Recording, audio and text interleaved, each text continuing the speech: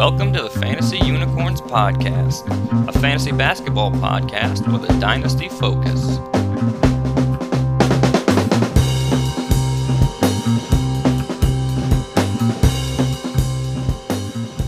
Welcome, all fantasy fiends, to episode 6 of the Fantasy Unicorns Podcast. Be sure to check out our website, thefantasyunicorns.com, for content like articles, prospect rankings, dynasty rankings, and redraft rankings, all updated for this coming 2019-20 season. That's right, we finally got all our sets of rankings up on the site. So we also do have 2 new articles that were just published on the site within the last week or two. Kevin did a write-up on a recent auction draft we did with a lot of top-notch experts in the industry, guys from Basketball Monster, Hoopball, ESPN, Yahoo. They were all represented in that draft, so it was a blast. And the article Kevin wrote, it's informative and fun. And the other new article on the site is one that I just wrote and published, going over popular opinions and thoughts that might be worth a second look. Things like Darius Garland not being a good playmaker and Clint Capella possibly falling in the rankings because of the addition of Westbrook. So I'm not saying those ideas are necessarily wrong. I just wanted to provide evidence and analysis to the contrary to help readers form their own opinions on the topic. So be sure to check that out if you have any interest. But yeah, we took a little unplanned hiatus for a week here, but we're back now, and what a great day to be back. Why, you ask? Because today was NBA Training Camp Media Day, so all of our favorite players were up there on the podium answering questions. I watched some of the Pelicans and dabbled in a couple of other teams just to take a peek, but it's also a great day because the NBA preseason officially tips off tonight. It literally just started as we're recording this, so I have that on one screen while we're talking here. James Harden is on the court, ladies and gentlemen. But anyway, as always, I'm joined by my partner, Tony, so sorry for ranting right off the bat like that. What's going on, man? I'm doing very well, my friend Jay. I'm also extremely excited for the all-important Media Day step along the journey of as we get started here in this newest NBA season. It's honestly, it's one of the most exciting seasons in recent memory because of all of the changes and because of, everything that's gone down in free agency and the draft. And, I mean, it's a really exciting time to be a fan of the NBA. I can't wait to see kind of what comes out here as we get started into the season. Hell yeah, man. Media Day. The slow season is ending. The dry spell is coming to a close. It's how you know we're getting close. Media Day, when you start seeing all those photos of the coach and the star players, yep. And then the starting 5 photos and all the players start posting their stuff. Exactly. That's when you know that we're getting closer. That's right. The James Harden and Russell Westbrook back-to-back photo, and all the cliche, the Pelicans classic, the classic duo trio photo. That's always the one that when you've got the big 3 or you've got a dynamic duo. That's right. That's always a funny photo to see. Yeah, nothing huge really. I guess I shouldn't say that, but there were a couple of flashpoints I remember from Media Day. I guess I'll just briefly mention them. It was things like Wendell Carter Jr. saying he's 100% now and ready to go, and Kevon Looney preparing to be the Warriors' starting center because Willie Cauley-Stein apparently sprained his ankle and could miss all of October. And just a few other things like Kenny Atkinson possibly hinting at Kyrie playing off ball a little more and letting LeVert run the offense more often, and Denver stating they're more open to resting their main starters in an effort to stay fresh for the playoffs. Just all kinds of things. Embiid might be taking a little more rest this season. So, but it was a lot to take in. We might go into a little more detail maybe next week or something like that. But we do have some other fun things to get into today. Let's see. First up, let's hit on a couple of recent news items. So, right off the bat, we'll start with some pretty huge news for fantasy basketball fans, especially DFS, but even us normal leaguers as well. The NBA has officially approved a rule change that will require all NBA teams to set their starting lineups 30 minutes prior to the game. This is absolutely enormous. There will be no more uncertainty when it comes to situations like, well, I don't know if this guy is playing, I don't know if this other guy is starting, so maybe I just won't take the chance and I'll bench him. Are you as excited for this as I am, Tony? I think everybody in the fantasy world is excited about this news. I think it Yep. also, is a testament to a general approach that the NBA, since Adam Silver's taken the reins, the NBA has been the most gambler and gambling friendly league Yep. of all of the leagues in America, and this is yet another example of the NBA's sort of willingness and emphasis on on gambling, but also on sort of fantasy in general. I think that obviously, I'm personally very excited. I think it, but I also am excited as a fan of the league, and I think generally I'm excited about the fact that the NBA seems to be take an active stance on sort of listening to their fans. And so I think a lot of us last year, especially when we were getting into load management situations where we don't know if Kawhi Leonard is going to play, we don't know, we're talking about down the stretch in the end of the season, we're talking about big name players who, if they don't play, it has a huge impact on, the types of decisions that we make from a betting standpoint. And that's, the fact that the NBA seems to be aware of that and has responded to those complaints is, I think a really good sign. Yeah, I certainly appreciate how forward-thinking the NBA has been since Adam Silver took over, and it's just been so many different categories that he's just impressed me with, and it's been a joy to watch. I'm so glad basketball is my favorite sport. I do watch a little bit of football here and there. I got the Steelers versus the Bengals on right now, and this game looks like it's going to be absolute trash. So just yeah, I've got James Conner. So we'll see if he figures something out tonight. I doubt it, but hey.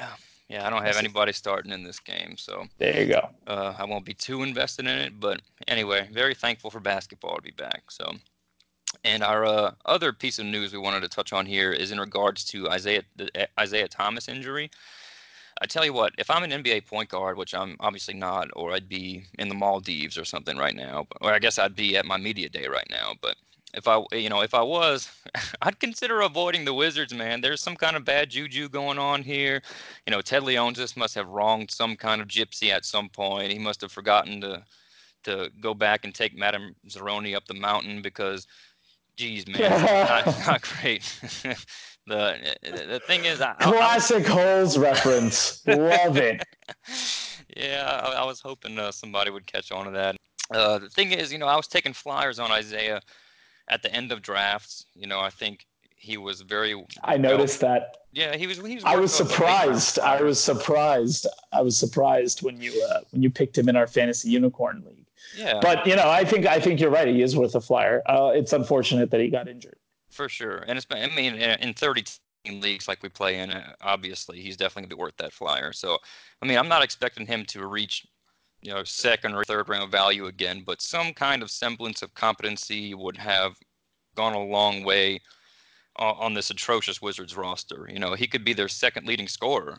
That's part of the reason I'm so high on Davis Bertans this year. There's just no depth, no good options behind on this team outside of Bradley Beal. But the good news is that it's not an enormously crippling injury. He needs thumb surgery and is also he's only projected to miss up to 2 months or so for now. So if I'm getting this right, and the timeline is only 6 to 8 weeks from now, or from when the injury happened about a week or so ago, then he can be back within the first month of the regular season. They're thinking about when they head on over to Boston. So it's not a huge hit.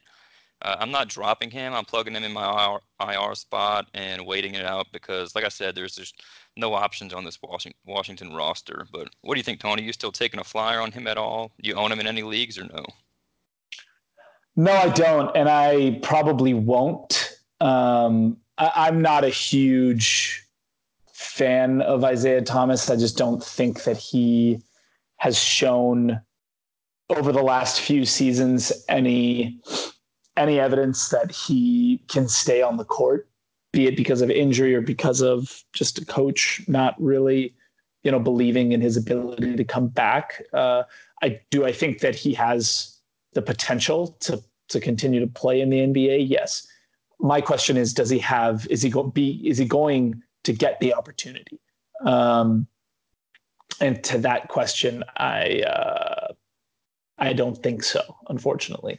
I think that right now my main issue is two things. Obviously, the injury history is concerning, especially when you're talking about an injury to the hands, and he's so reliant on his handle and his shooting. And then the other element of it is that the Wizards, frankly, are just not a very good team.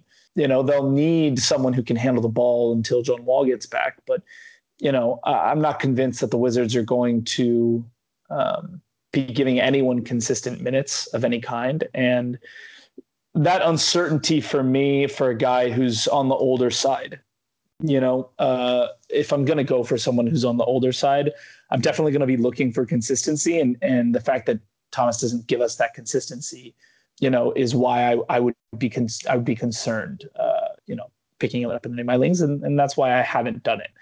On my side. Sure, definitely fair points. I think he's still worth a flyer stash. Someone's got to provide some offense for this team outside of just Bradley Beal. And also worth mentioning, the rookie Justin Robinson could have a chance early in this season now. I know life can be difficult for rookie point guards at times, but the opportunity is there for him early on at least. He should certainly be owned in all 30-team leagues now. I grabbed him in a couple of mine, and maybe worth a consideration on 20-team leagues as a flyer, depending on how deep the rosters are. He's a pretty good shooter and can get some assists, so Robinson's a guy I'm watching for sure. But good call up. Yeah. Moving on to our main event for the evening, I guess. We wanted to go over a few players who we think might break onto the scene this season, players who likely weren't worth rostering outside of deep leagues last season that we really think could jump onto the standard league radar and be worth owning in all league sizes. So you want to start us off, man? Yeah, I think, when I thought about this question and we discussed kind of what the, breaking onto the standard league scene, to me, that means this is a guy who, might be in free agency, might be on waivers at the beginning of the season because they won't be drafted, in your first, out of your first 20, 15 guys in a 12-team league, or in a 10-team league. So basically, it's guys who are in the, in around the 150 to 200 range, sort of between 125 and 200 in your rankings. Right. So I just want to make sure that kind of we're all talking about, the same thing, which I know that we are, but for our listeners, so that you have context here. For me, the first guy I think who is someone who I think has gotten a big benefit from his FIBA performance, but also is a beneficiary of moving into a different situation. Thomas Satoransky coming to Chicago, a team that's desperately going to need a steady veteran hand, in the event that Cody White comes in and has some turnover issues, which I think we're all expecting. And Chris Dunn is not your best ball handler. So Satoransky comes in an offense with Lauri Markkanen and Wendell Carter Jr. and Zach LaVine, who, these guys are versatile offensive tools. They can do a lot of things on the floor. That means that Satoransky is going to have space to move around. He's going to give you good assists, good percentages, is big for his size, so he can give you out of position rebounding, is not a minus in scoring. And I think that he's someone that, if you're in a standard league and you finished up a draft and you're looking at the board and you see Satoransky, on your waivers, he's definitely someone who, if you have an open spot because of someone on your IR, say you drafted Isaiah Thomas and you see that he's injured, you can put him in an IR. I would definitely take Satoransky and pick him up. Now, I think there's a good chance because of his FIBA performance. I think there's a chance that he will get drafted in most leagues. But still, that being said, if you're seeing Satoransky, in your 11th, 12th round, 10th to 12th round in your draft, I think that makes a lot of sense. I think if you're looking for assists and you're looking for someone who's not going to tank your percentages, then he's a really good ad. Yeah, I definitely like this call out of Satoransky here. Like you were mentioning, in the FIBA tournament, he really, I mean, his whole team looked pretty good sometimes, but he really looked like a shining star there. And if he can bring any type of that energy and that court vision, court IQ to the Bulls this season, he's definitely in for a sizable jump playing alongside guys like Otto Porter and Lauri Markkanen and Zach LaVine, just guys that can get the ball in the hole, So I like that one. I think he's definitely should see a bump up in fantasy ranking at the end of this season. A lot of people might be nervous about the guard competition in Chicago this year between, like I mentioned, Zach LaVine, and then like you mentioned, Chris Dunn, and then you got the coach's pet Archie Diacono, and then the rookie Kobe White. There's a lot of mouths to feed there, but I think Sato should be the first one.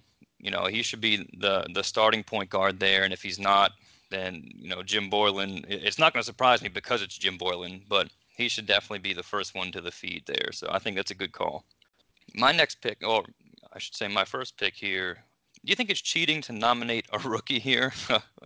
Nevertheless, No, I don't. No, I don't, because rookies are, they play games. That's right. So, they play games and they accrue stats just like everybody else. And I think we've seen recently, especially with the quality of rookies coming in.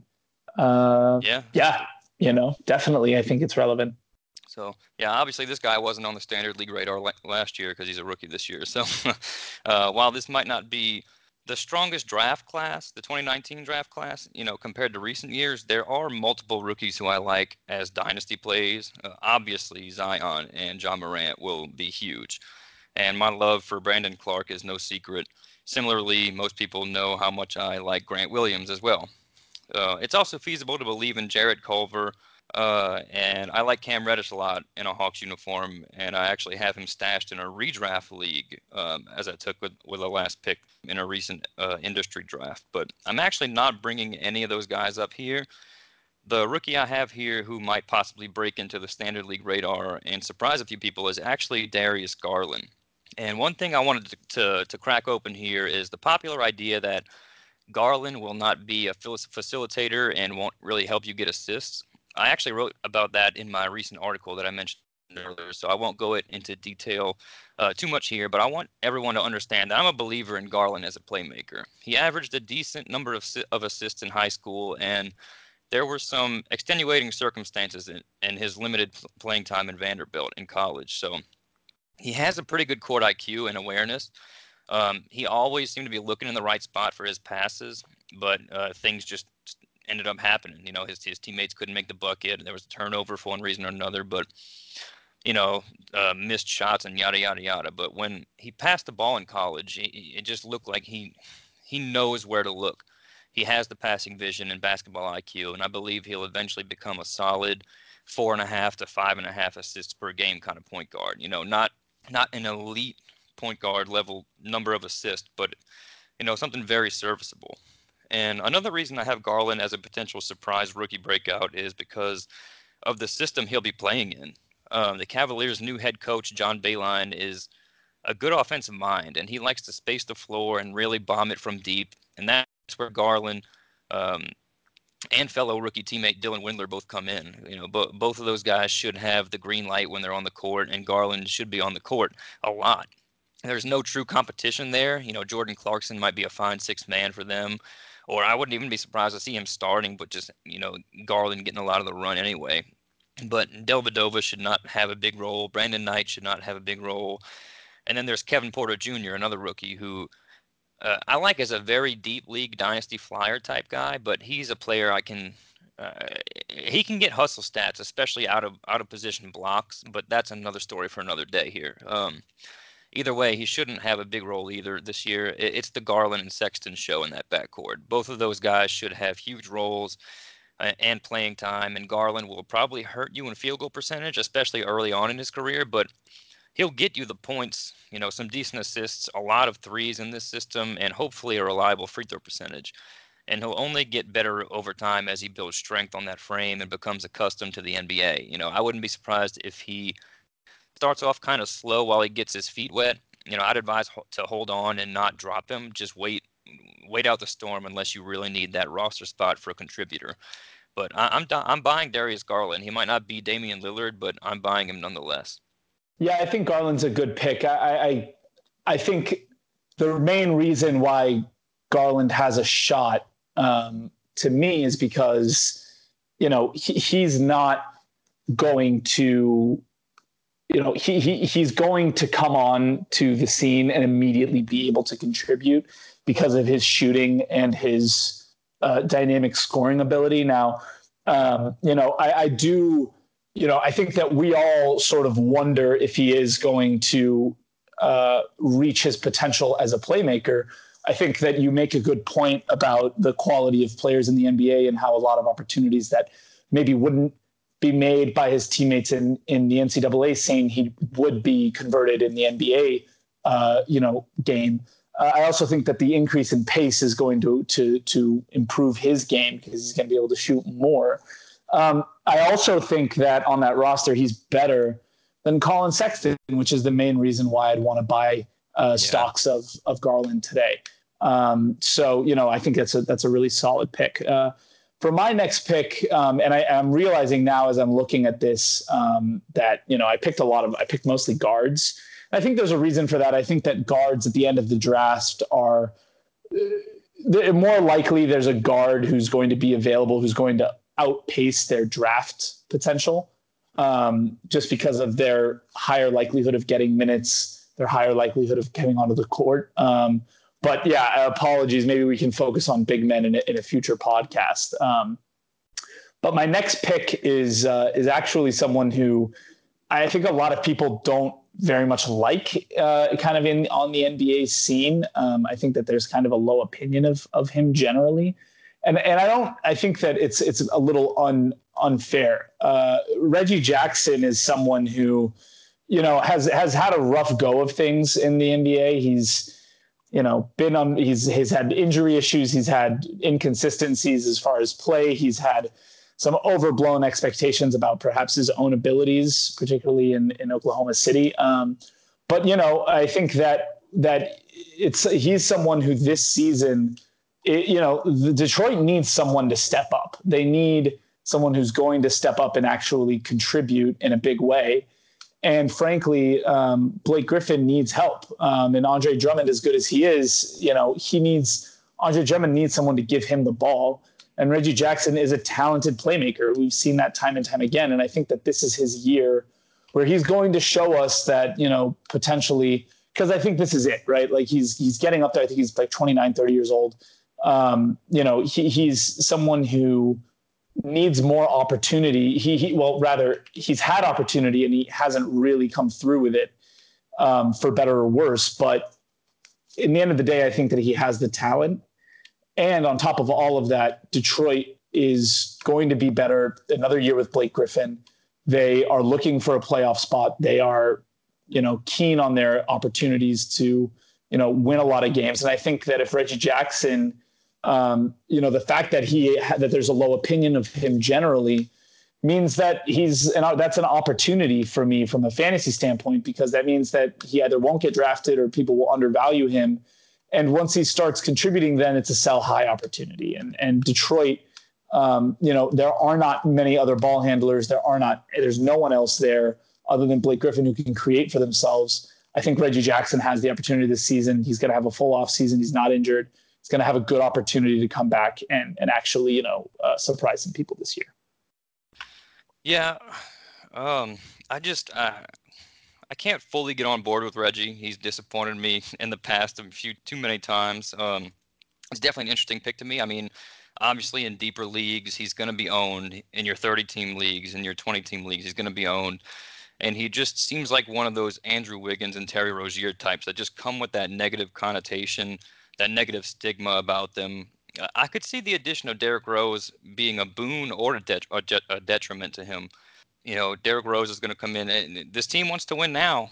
For better or for worse, they're trying to put together a competent game on the court, and those four guys should have a decent sized role. The two big men up front, obviously Drummond and Blake Griffin, and Reggie Jackson's been around here for a while. He needs to step up, and then Derrick Rose.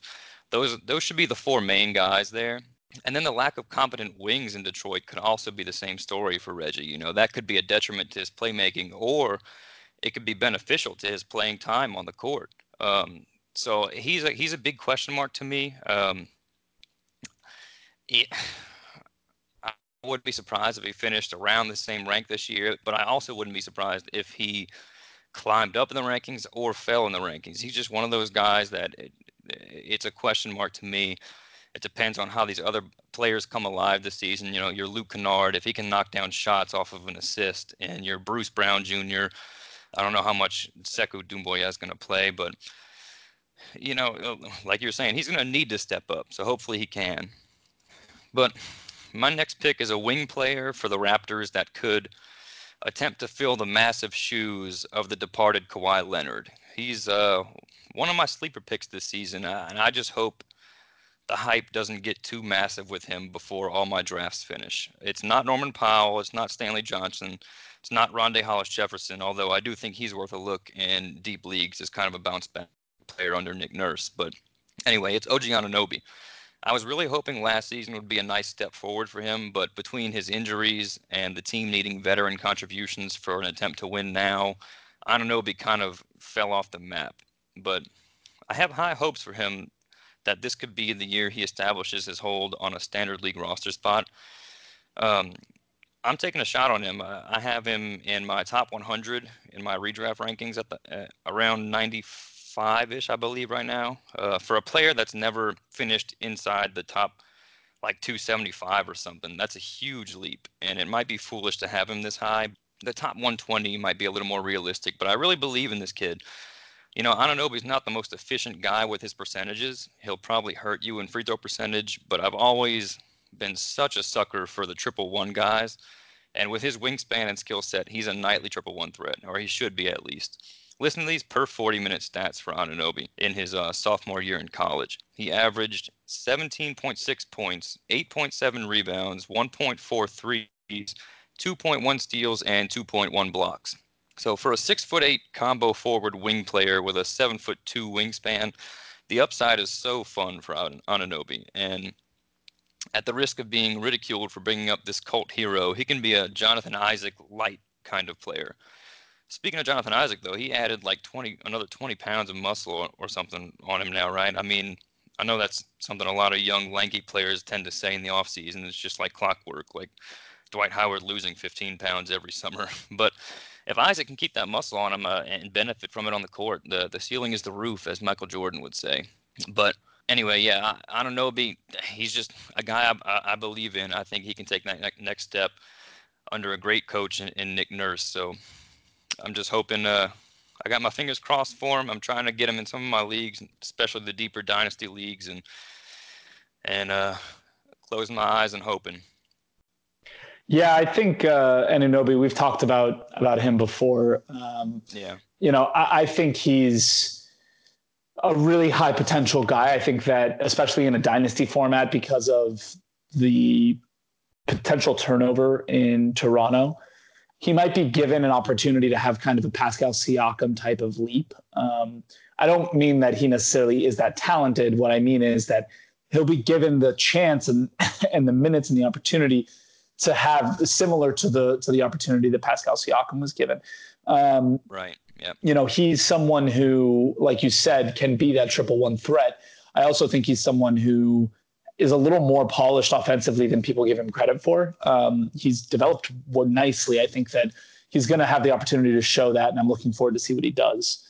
My next pick is another. So I wanted to focus on guys who are probably not on anyone's radar, but who will be at the end of the year, right? So for me, when I think about Chetty Osman, I don't think he's necessarily a great option. He's not someone I'm, pushing for in all of my leagues, but he is someone who I think people are going to undervalue because he's on a bad team.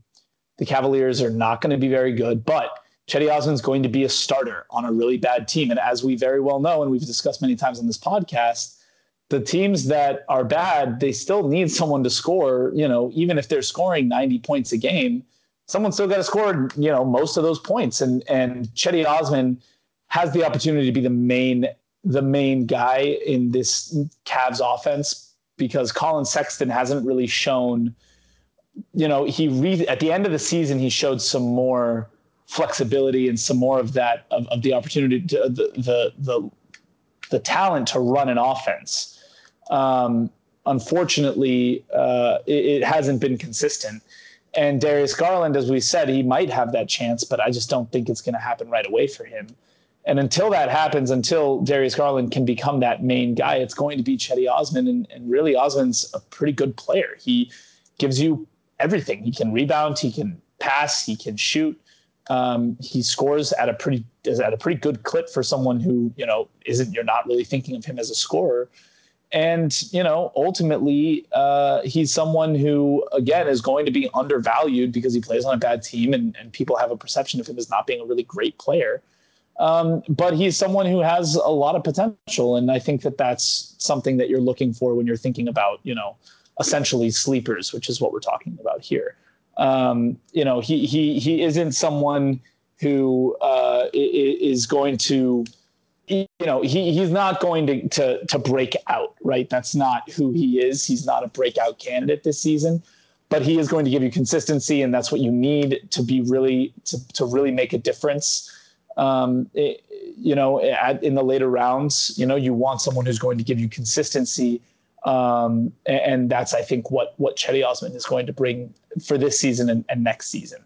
Now, his long-term value isn't as great, but at the end of your roster, you're not really looking at long-term value. You're more looking for guys who can contribute and, can give you something positive. Yeah, I do like this pick. He's another one of those young Cavs guys that should benefit from playing under John Beilein. And like you said, he's one of those potential all-around guys who can contribute in many counting stats if things break right. He has the passing vision. He has the good big wing body that is so important or so sought after in the NBA today. And he, most importantly for this system he'll be playing in, he has the potential to shoot the ball. And that's what this coach is going to want. He's going to want to space the floor. He's going to want, one of his guards to maybe attack the rim, pass out. And then he'll have that on this team, between Osman and Windler and the two young guys in the backcourt and Kevin Love. All those guys can hit a shot.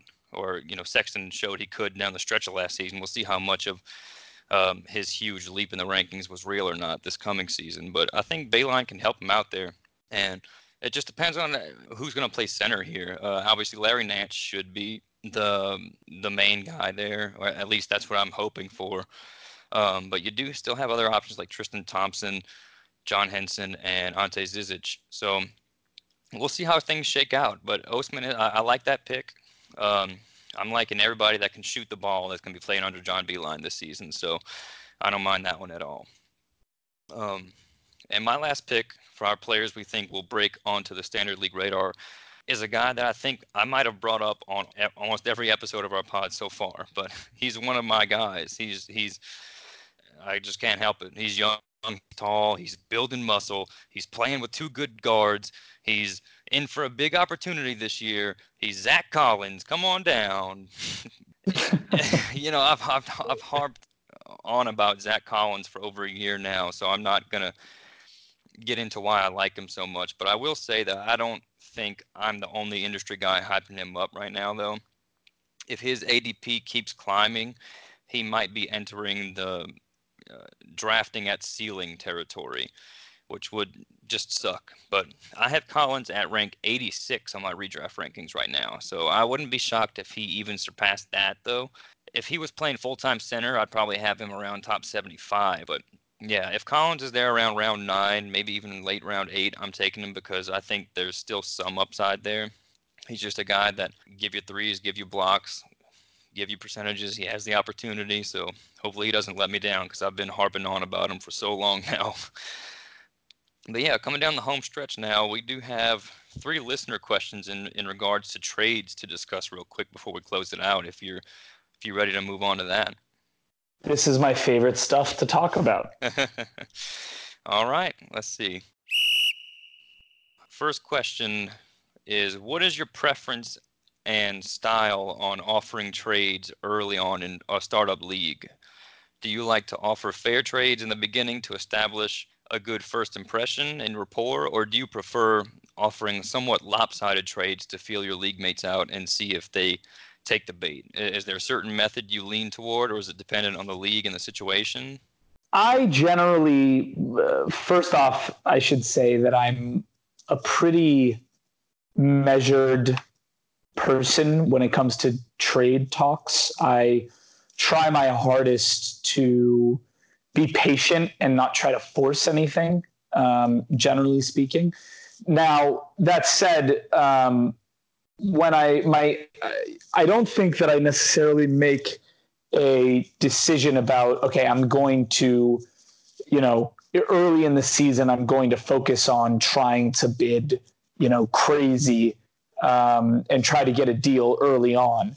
I don't know if I necessarily love that approach, because you do want to work in goodwill. You do want people to, you want people to want to work with you, and that's really important. You don't want you don't want to have a bad reputation, especially in bigger leagues where people's opinions might be more important, where if someone's really, not, someone consistently makes really bad deals and doesn't, make good offers, then that reputation does get around a little bit.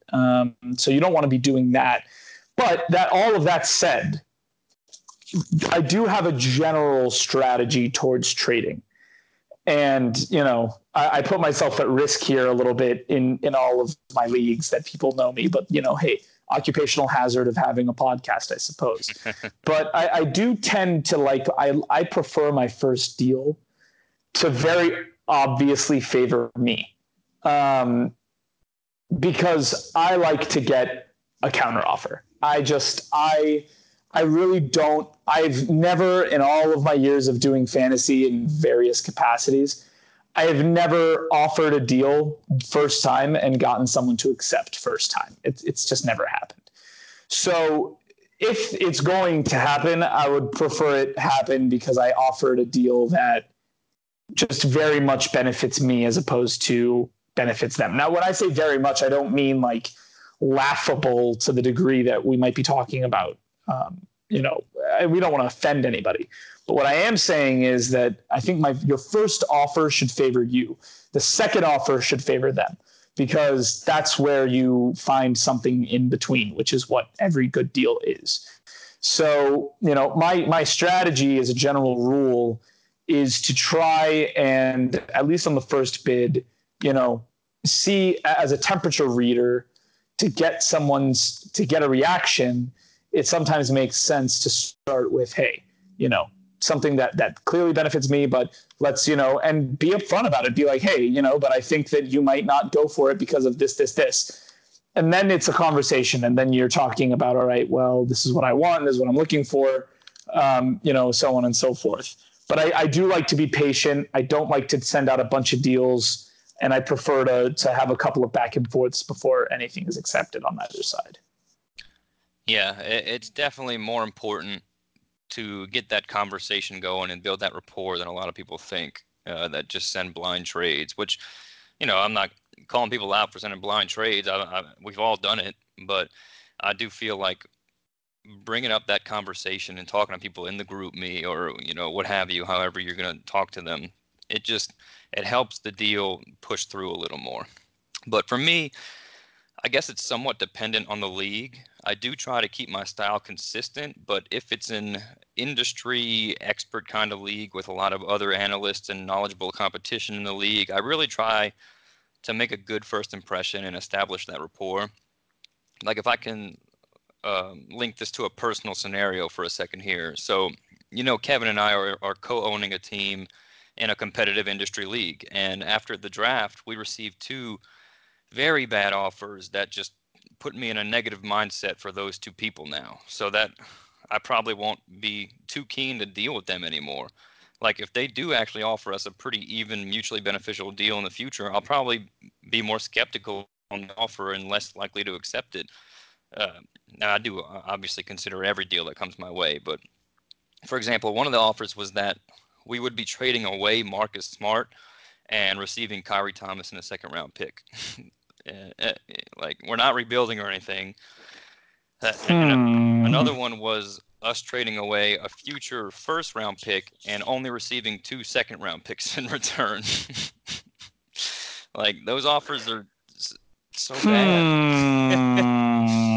Yeah, I don't like that. Yeah, and there was actually one more too. The offer was for us to trade away Otto Porter and one of our first round picks for Norman Powell and Kyle Anderson. So, like, what? Okay. All right. Okay. Yeah, that's just silly. That just doesn't even make any sense. And these guys definitely go with the send bad offers to see if they take the bait method. And and that's just not. Like, listen, I first off, I don't really do a cold offer very frequently. Right. Like pretty much any offer I make, I'll follow it up with a message or a little thing, to say, hey, this is my logic behind why I sent this deal. That's just being nice as far as I'm concerned. After that, for me, I agree for what it's worth. I really don't like when, I've had situations, and this just comes with being in a lot of leagues with a lot of random people. You'll get, different types of personalities. And, I've had guys, owners in other leagues who, they get really upset if you don't deal with them. And if you're not, giving them what they deem to be the right deal. And I've had situations where, guys, I had a manager get upset at me for turning down a deal and for saying that I wasn't interested, and then deciding that he was going to put what he called an embargo on me, which is very strange. And I just don't like that, frankly. And, for me, I don't do this. This is meant to be fun. And if you're gonna, make it difficult, and if you're gonna give me a headache, I have enough headaches in my day-to-day life. I don't need headaches in my fantasy world. So yeah, I think that good faith is very important. I think you don't want to be embarrassing people. You don't want to embarrass yourself. Make a good trade. Be fair. Be honest. And in the end, chances are it'll probably do better things for you because people will want to deal with you. And when you're liked, people like to deal with you. It's just that simple. And that's why the Yankees never get a good deal. And why it's just that's the way that it goes. Yeah, and like you said, that's what I was going to bring up. If these guys would have, DM'd us or spoken to us about it or in some kind of way or something like that, maybe it'd have been a little more cool. Like, hey man, like we're nowhere near being close to a deal at all. Right, exactly. But then it's a dialogue at that point, right? And you can exactly work on something. And it just gets really difficult when you're trying to find common ground. You're trying to get a deal done. And if you're not willing to meet someone halfway, then, well, a deal probably won't get done. Let me take this time to send a message to all my league mates out there, both current and former. If I've ever sent an offer like this to you, to any of you, I apologize for insulting you. But yeah, to go back to the question here, I'll usually send pretty balanced offers. Maybe they'll be ever so slightly favored towards me, but nothing crazy. I do want to build that rapport in the beginning, but I do, and we're all guilty of this. I tend to value my players more than others do, and I have them on my roster because I believe in them and because I've done this. I'm research. Very guilty of this too. Yeah, I'm very guilty of this too. I know the upside and the potential, and maybe this guy's in a very specific situation that I believe his value might be more than others do. But So, sometimes my trades might seem a little lopsided just because I believe in a guy a little more than others. But um, anyway, we can move on to another scenario we wanted to kind of analyze today. And here we have a trade that got vetoed.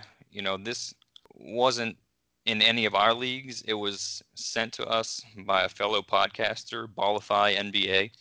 And we just went over our stance on vetoes in the last episode. So let's see how we feel about this one. Okay, it was a pretty big deal where both sides are trading away three pretty big time players. And the deal was actually accepted, which is surprising to me after seeing the moving parts. But then it was vetoed. The player, I guess the deal was player A is trading away De'Aaron Fox, Blake Griffin, and Justice Winslow. And in return, he was going to receive Bradley Beal, Miles Turner, and Otto Porter.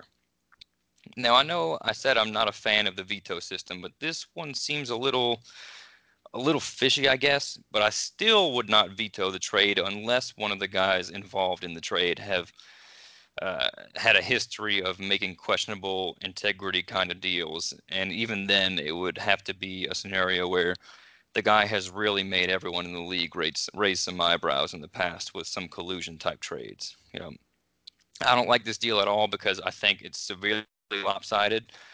To go over it again, it was De'Aaron Fox, Blake Griffin, and Justice Winslow for Bradley Beal, Miles Turner, and Otto Porter. But the guy receiving Beal, Turner, and Otto is completely coming out on top, in my opinion. But like we said last week, you never know what's going on in someone's head. Maybe this guy has a strong feeling about Fox or Winslow or something. So to recap, I don't like the trade at all. I think one guy is clearly coming out on top, but I still would not veto outside of very particular circumstances. But what about you, Tony? Where do you stand here? Yeah, I agree with you that a veto is almost never really the right way to approach anything. Basically, especially in a league where people are, relatively competent and know what they're doing. If that's the case, then frankly, you shouldn't really be vetoing anything. I also don't really think that listen, is it a lopsided trade? It's a lopsided trade. Beal, Miles Turner, especially if it's dynasty, Beal, Miles Turner, Otto Porter, those are three really young, really high upside guys who will, they will be top 20. All three of them are going to be top 30 guys, right? So it's definitely lopsided. Now, the linchpin is the Justice Winslow thing. I think that, if he ends up being a starter in Miami and all that, then there is a chance that this could be somewhat a more, wouldn't look as bad. But again, it's not really about how lopsided the trade is. It's more about, do we believe that this type of a trade is indicative of, collusion or of someone being, taken over the barrel somehow or has been, tricked somehow. And that's clearly not the case. It's a weird deal. It's a little lopsided, but I don't even think it's really all that bad. I think that it probably should have been allowed to go through. I think it's one of those things that, a couple things break a certain way during the season, and this is one of those deals that could easily not look that bad at all at the end of this year. Sure. Yeah, and that's a good point. And when you talked about Winslow there for a second, it reminded me that he was so hyped coming out of college. I remember reading something, I forget which team it was, but there was a team out there that offered like four future first round picks to draft Justice Winslow. And he doesn't look. He's one of those. He's one of those guys. Winslow is one of those guys who just, for whatever reason, people really love him, and I get it. I'm one of those people. I don't overvalue him to that degree, but I actually really, really like Justice Winslow. I think that he has got a great game. He has so much upside because of his versatility on the floor. But again, 4 first-round picks. Is he as good as the comparable piece on the other side, Otto Porter? No. Will he be as good? Potentially. I mean, it's possible, but I'm not really super. I wouldn't say that I'm it's certainly not a sure thing. And it's definitely a big make it or break it season this year for him in Miami. It is. NBA teams want those big wing players so bad these days. There's it's the hip thing right now. You need to have those in the league, and Winslow has the body, and he actually has the playmaking ability, and his shot, it could use a little more development and become even more reliable, but he still has a lot of upside in my opinion. Let's see, how old is he now? He's like 24 or something like that. I think he's 23, 24. He's not really that. He's not that old. 23. Yeah. So yeah, he still has a little bit of development to go. That he take another big step. Anyway, we can move on. One more question here before we tuck this episode in for the night. We have a little would you rather here, and we can try to be somewhat brief with this one, although we don't have a great track record with keeping answers quick. But the trade was sent in. Brevity is not our strength. No, it's not. This one was sent to my DMs by Brett. He'll be joining us as either a waiver or a streamer specialist when the season starts up. But let's see. He's in a 12-team 9-cat dynasty league. So obviously both the dynasty league aspect and the 9-cat aspect are important in judging trades here. But the league size is particularly important here as well because it's a 3-for-2 type trade. It's also very important to mention that he's punting free throw percentage here. So this was the deal. He was trading away Bam Adebayo, Nerlens Noel, and Jaylen Brown. And in return, he was receiving Lonzo Ball and Steven Adams. Now, at first, I had to think about it, but then he told me he was punting that free throw percentage and threes, and I was like, yep, that'll work. I like it. He says he feels like he needs a few more assists so Lonzo can help him there, and basically he wants to take advantage of all the hype surrounding Bam this season. So I like it. We previously mentioned how Adams was a top 30 guy in this type of punt build last season. But before I go on, where are you at with this trade, Tony? Yeah, I think it's first off, I think it's a really interesting trade. It seems to me that the side of the Lonzo and Adams side is more positioned for a win now team. If Rhett is looking to position himself in this dynasty as more of a looking to contend more, and he's looking to increase his win total, I think that this does that for him. Lonzo is going to be a central portion of the Pelicans offense moving forward. He's going to give you assists. He's going to give you points and some other things. He's a talented player. I think Steven Adams is going to be really good this season with the departure of Russell Westbrook. So I think it's a high upside. I think it's a solid move if he's looking to improve his win total. Now, if he's still in a rebuilding phase, this becomes a little more difficult. I think that for a rebuilding team, the Bam, Nerlens Noel, Jaylen Brown side is perhaps a little better because of Jaylen Brown's upside and obviously Bam Adebayo's upside. Now, those two guys could end up being ultimately better than Lonzo and Adams long term, but that doesn't mean that for this season or next season they're not going to be the better option. And then Nerlens Noel, he's a bit of a toss in here, but it doesn't mean that he doesn't have value. It's more just about is he going to be given the opportunity? But I think that he could, and it's a high upside play if you're a rebuilding team, which I would assume if you're getting those three assets, you likely are a rebuilding team. I think that's a really good deal.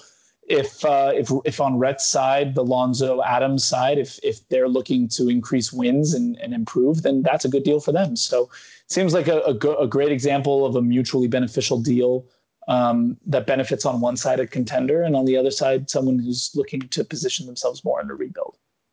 Yep. Like I said, I'd take the Lonzo and Big QE Steve side with this build, with him punting free throws and threes. Also, Jaylen Brown to me is almost on the fringe of standard leagues now. It's understandable because it's a dynasty league, though, I suppose, to hold on to him. After showing a little bit of promise early on in his career, maybe you still have a little bit of hope for him. I'm not saying that you shouldn't in any way. And you just hope that there's a refreshed locker room and Jaylen shows some more development. But if he doesn't take that next step soon, the time to cut bait is fast approaching in those shallower leagues, obviously. I like his upside, and I think I like his upside in Dynasty, right? Sure, yeah, because of his versatility, and he's shown it before, right? He has, number 2 guy upside in terms of like he could be, it could be in the future him and Jason Tatum, and they could be the 2 guys in Boston.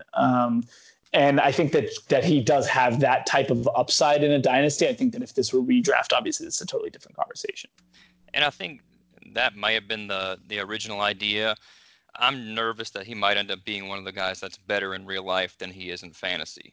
Last season he finished as the 186th ranked player in fantasy, and so he dropped down 35 spots from the year before. Now, how much of that was circumstantial? How much of that was Kyrie and Marcus Morris and everybody kind of not meshing well together? We'll find out this year, because it seems to be, like I said, a newly refreshed locker room there. But to get back to the question here, yeah, I'm pulling the trigger and trying to add Lonzo and Adams to that punt build. But yeah, definitely not saying it's time to cut Jaylen Brown in any dynasty league yet, because it's certainly not. He still has tons of potential. Let's see, he'll be 23 pretty soon. He'll get you those steals. He'll get you some threes. And I think the hope with his body is that he can get to the rim and get you some points, and his percentages continue to improve. Because last year, 46.5% from the field and 65.8% from the line is not great. The field goal percentage isn't necessarily bad or anything like that, but a guy as stocky and with his build, you'd hope for that to just come up just a little bit more at least. It definitely still has a lot of potential, and I'm not saying that he won't be worth owning in the future, because I think I foresee him being worth owning for years to come now. So anyway, you ready to close this thing out? Let's do it. All right. Well, remember to visit us at thefantasyunicorns.com as the season draws closer. As I mentioned at the top, our dynasty and redraft rankings are up and operable for your viewing pleasure, and I'm beginning to really buckle down and work on next year's prospect rankings. I'm doing a little bit of scouting of the young fellas in both the U.S. and overseas, so I'm really looking forward to that. But yeah, take a look at our rankings. Let us know what you think. Anything you agree with, anything you like or find interesting, or anything you don't like and want to call us names and obscenities for. You can find me on Twitter at Fantasy yes, NBA please. Layup. Yeah, at Fantasy NBA Layup. And you can find Tony on Twitter at whose_your_papa. That's me. That's him. All right, guys. Well, we're always available for your questions or just general basketball conversation. We like it. We love it. We live for it, and we need it in our lives. So don't be a stranger. All right. Until next time, Fantasy Fiends, we'll catch you later.